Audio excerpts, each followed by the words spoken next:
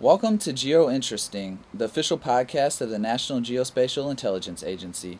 This week on the show, we are celebrating the 2015 GeoInt Symposium with conversations with some of the most innovative and influential people within NGA. Today, we have Chris Rasmussen, NGA's Public Software Development Lead. Chris has championed NGA's official presence on the code-sharing site GitHub, overseeing the launch of more than 20 repositories on the platform. He's also spearheading the agency's Pathfinder program, an off-site unclassified lab to answer key intelligence questions.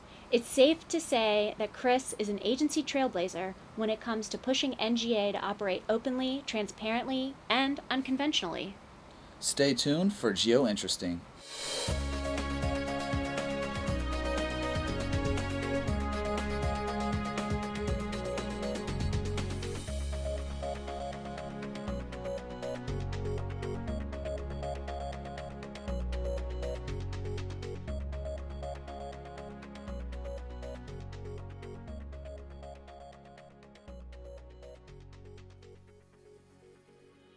So, Chris, what sparked your interest in trying to push some of the agency projects you were working on to the public? Well, the whole push towards GitHub started within the domestic support circles, within the domestic support we provide in HADR situations, humanitarian disaster response, and then some of the domestic support stuff. It made perfect sense if we're building high quality software for our domestic partners and HADR partners to use. That's a completely unclassified field. So it was the first thing that went out was GeoQ, and it was a hit. It was well done. It just made perfect sense to start with that. If we're talking about getting on the same sheet of music in a common operational picture, it just made total sense to put that source code on GitHub. So internally, it just lined up, and then it's grown much beyond the domestic support branches and things within the agency. Different types of software packages, much further beyond that. But that was the originating piece. It just made perfect sense to do this and not overdo it with for official use controls. It was the perfect case to do that. Yes, so a couple weeks ago, we had the opportunity to have GitHub government evangelist Ben Balter on the show to discuss NGA's open source initiatives. Tell me a little about the process in getting the agency onto GitHub and why it's so important. Sure. So it took a while because this was a first, so it took a while. I've talked about this before, but most of my time during that selling it throughout the organization was myth busting. Is that people think that because it exists on the internet, all the horror stories associated with internet-based chat rooms and the Yahoo comments section are the same thing. They're not. This is a very highly professionalized engineering culture, and just because it works over the internet doesn't mean it's going to bring all of the associated baggage with certain things and biases that people have about internet-based communications. This is a very professionalized group, so quote-unquote random people cannot just show up and put in things. It doesn't work that way. You have to be a developer. You make your suggestions. They go into a bucket. We discuss the changes. We look at them. Then it's merged in. So it's a very controlled environment. There's very highly scientific groups that work in crowd tasking platforms and things like that, astrophysicists. So those are internet-based, right? So the issue was people coming up with kind of, peanut gallery stories that had nothing to do with a highly professionalized open source software development and engineering culture. So that was number one. So we had to figure out a way. There was no rear view mirror for this, right? We had to make up all of the forms, all of the points of contact, all of it had to be done from scratch. So we had to craft a way to document intellectual property, right? If a contractor works on something under contract, we have to document intellectual property with the contractor and the contractor's company, convey the expectations that we're now going to open source this to the public, right? That was new. People use the term open source a lot, but when you go out on a platform of millions with a legally reviewed open source license, that's very different than claiming it's open source and emailing it to your friends point to point. This is the real legal deal. So that had to be crafted on the contract side. The government side is government employees are not entitled to copyright protection by U.S. law. So anything that a government employee develops has to be released in the public domain. That can blend with other licenses, and it gets a little technical and nerdy on the legal side there. But we had to craft the government intellectual property forms, the contracting forms, and then we had to figure out a way to review it. So we had to come up with a security process for checking it out to the public which was created as well. So there's a couple of pieces. You document the intellectual property, who made what, how many people involved. Then there's a security checkout process of what it does, and there's a conversation with security. There's a determination that's made. And then, I went in and I'll make the repository, I'll name it. In GitHub, everything's lowercase and with slashes. That's kind of the convention. And then I turn over the rights to the NGA account to the lead developer of that project, who has the most intimate knowledge of the code. And then they start upload. I'll write the README file. I'll pick the license, and then they come in and just start uploading the code. The kind of expectations that we have with our developers, anyone that's working for NGA, if they're government or they're working on behalf of NGA as a contract, they have to respond to all requests within 48 hours.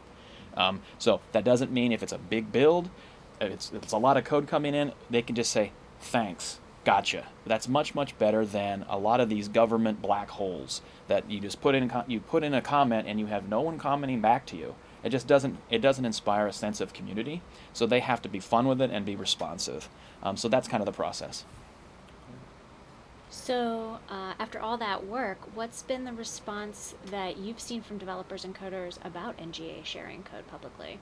Yeah, so when Balter was here, he talked about about GeoQ, and that was the first to go, and it was decent software. A lot of times there's kind of like, scripts and kind of really esoteric stuff that any organization makes. I mean, most software is designed for very specific purposes. It's to turn the toaster on at 8 a.m. in the lobby. I mean, that's what that's what a lot of software is purpose-built for. But GeoQ was just really well done. It was a hit that went out.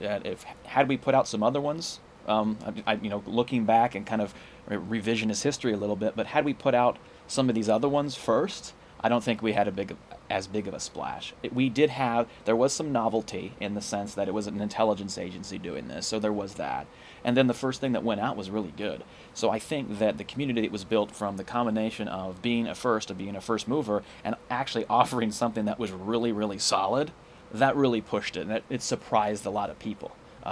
That number one, we were doing, number two, something of that high quality was outputted. Do you have plans to use any of the updates or improvements coming out of this?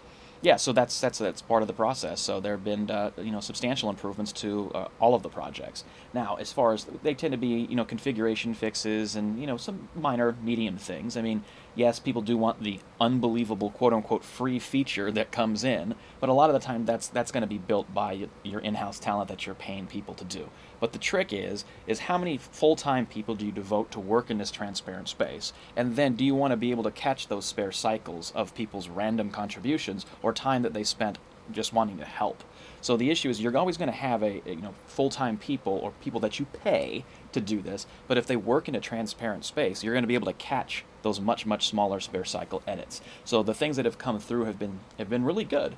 Have they been these monstrous configuration, big feature type things that have come in? No, they haven't. But still, the question is, do you want that fix? Yes or no? It's not whether it was big enough. It's, do you want anything at all, quote unquote, for free? And the answer is yes, of course you would. So switching to the other project hat that you've been wearing recently, can you break down the GeoInt Pathfinder project for us, and what exactly is it going to deliver for NGA? Sure. So the GeoInt Pathfinder was a recommendation that was given to Mr. Cardillo, and he signed off on it in March. Now, the logic is business analogies are imperfect in government, but they're instructive. The idea behind the Pathfinder was that sometimes companies, whether through mergers or acquisitions, or they come up with something that's totally different than the mainline business of the organization. They spin off an independent unit to let it grow. So headquarters doesn't map its equities to it, and everyone just kind of projects what they're used to doing onto it, and it gets choked out. It's a really common strategy within the business world. If you look at the commoditization and commercialization of GeoInt in particular, most of the value this agency needs to derive will come from the unclassified side of the house. That is so fundamentally different than how we operate now that we needed to spin out a separate entity and let it breathe. So the recommendation was to have a unit that will only use unclassified sources and methods to answer these questions and output unclassified outputs. And the reason that classified information was denied is we've done several of these experiments before. We need to up our open source intelligence game. We start off strong for about 2 weeks, and then we default right back to legacy behavior. So that was just simply denied. This is what you have, only this, to inspire a sense of hustle and creativity, and it's going to be a separate kind of entity. It'll be partially off-site. There'll be some folks here, there'll be people teleworking, and there'll be people in other labs throughout, but the idea was to disconnect a little bit to drive out new value. So what the Pathfinder will do, in addition to answering the questions, it's going to be a lot of pathfinding that these are the hiring practices that we need to pursue further. These are the policy rewrites that have to take place in order to be a much more powerful open source research organization. These are the security clearance requirements. Some of the things that we're going to find out with Pathfinder, the question is, are security clearances required for all personnel? The answer might be no. Because if you're doing high-quality unclassified research, you might not need to spend the money to run a clearance or to basically securitize a facility to store classified information. So it's going to impact almost every arm of the organization of what needs to take place, what needs to change in the enterprise, what needs to change in the security, what needs to change in contracting, what needs to change with how we interact with our partners, how we interact with the public. All of those things are going to change. And so the Pathfinder is going to help find what those are. And this is so complex that the only way to do this is through active experimentation. You cannot business school this to death and plan the plan and study the study to come up with recommendation. You have to do it to find out where the complexities are and make the recommendations. So it's a learn by doing approach as well. Right. So you're on an elevator with the president and DNI Clapper, and you have a chance to pitch them the Pathfinder program. How do you sell them on the value of operating in an unclassified environment? So for the real quick elevator speech here was, the commoditization rates of GeoInt are so high that the majority of value will come from unclassified sources. We have to figure out how to derive niche, new content and different thinking with mostly unclassified information. Now, this is not to say that classified information is going away. It's just going to be more focused, and it won't be the default. Right? It needs to focus on its strong suit, not defaulted to answer every question. So I would say that we need to position ourselves to be a high-power, open-source analytic entity, and we're not structured right now to do that, and that's what the Pathfinder is supposed to try to attempt to do. In a perfect world, what do you hope to achieve through the Pathfinder process? Will you be producing reports, new code? What do the results look like? Yeah, both. So there'll be three parts. One, it will be the content, of course, the kind of the writing, the analytic writing outputs that will take place. We're not necessarily writing reports with logos on them. We're building up a living knowledge base. If someone wants to snapshot off a paper from the living content, that can be done, but the end state is not to produce more electronic paper. There are other ways to tell stories than pushing out reports, right? There are just simply other ways to do it. And similar to GitHub, the reason that GitHub works so well because it works on a distributed version control, meaning people can see all of the changes that are happening within the source code, basically through like a wiki. You can compare and see what changes are.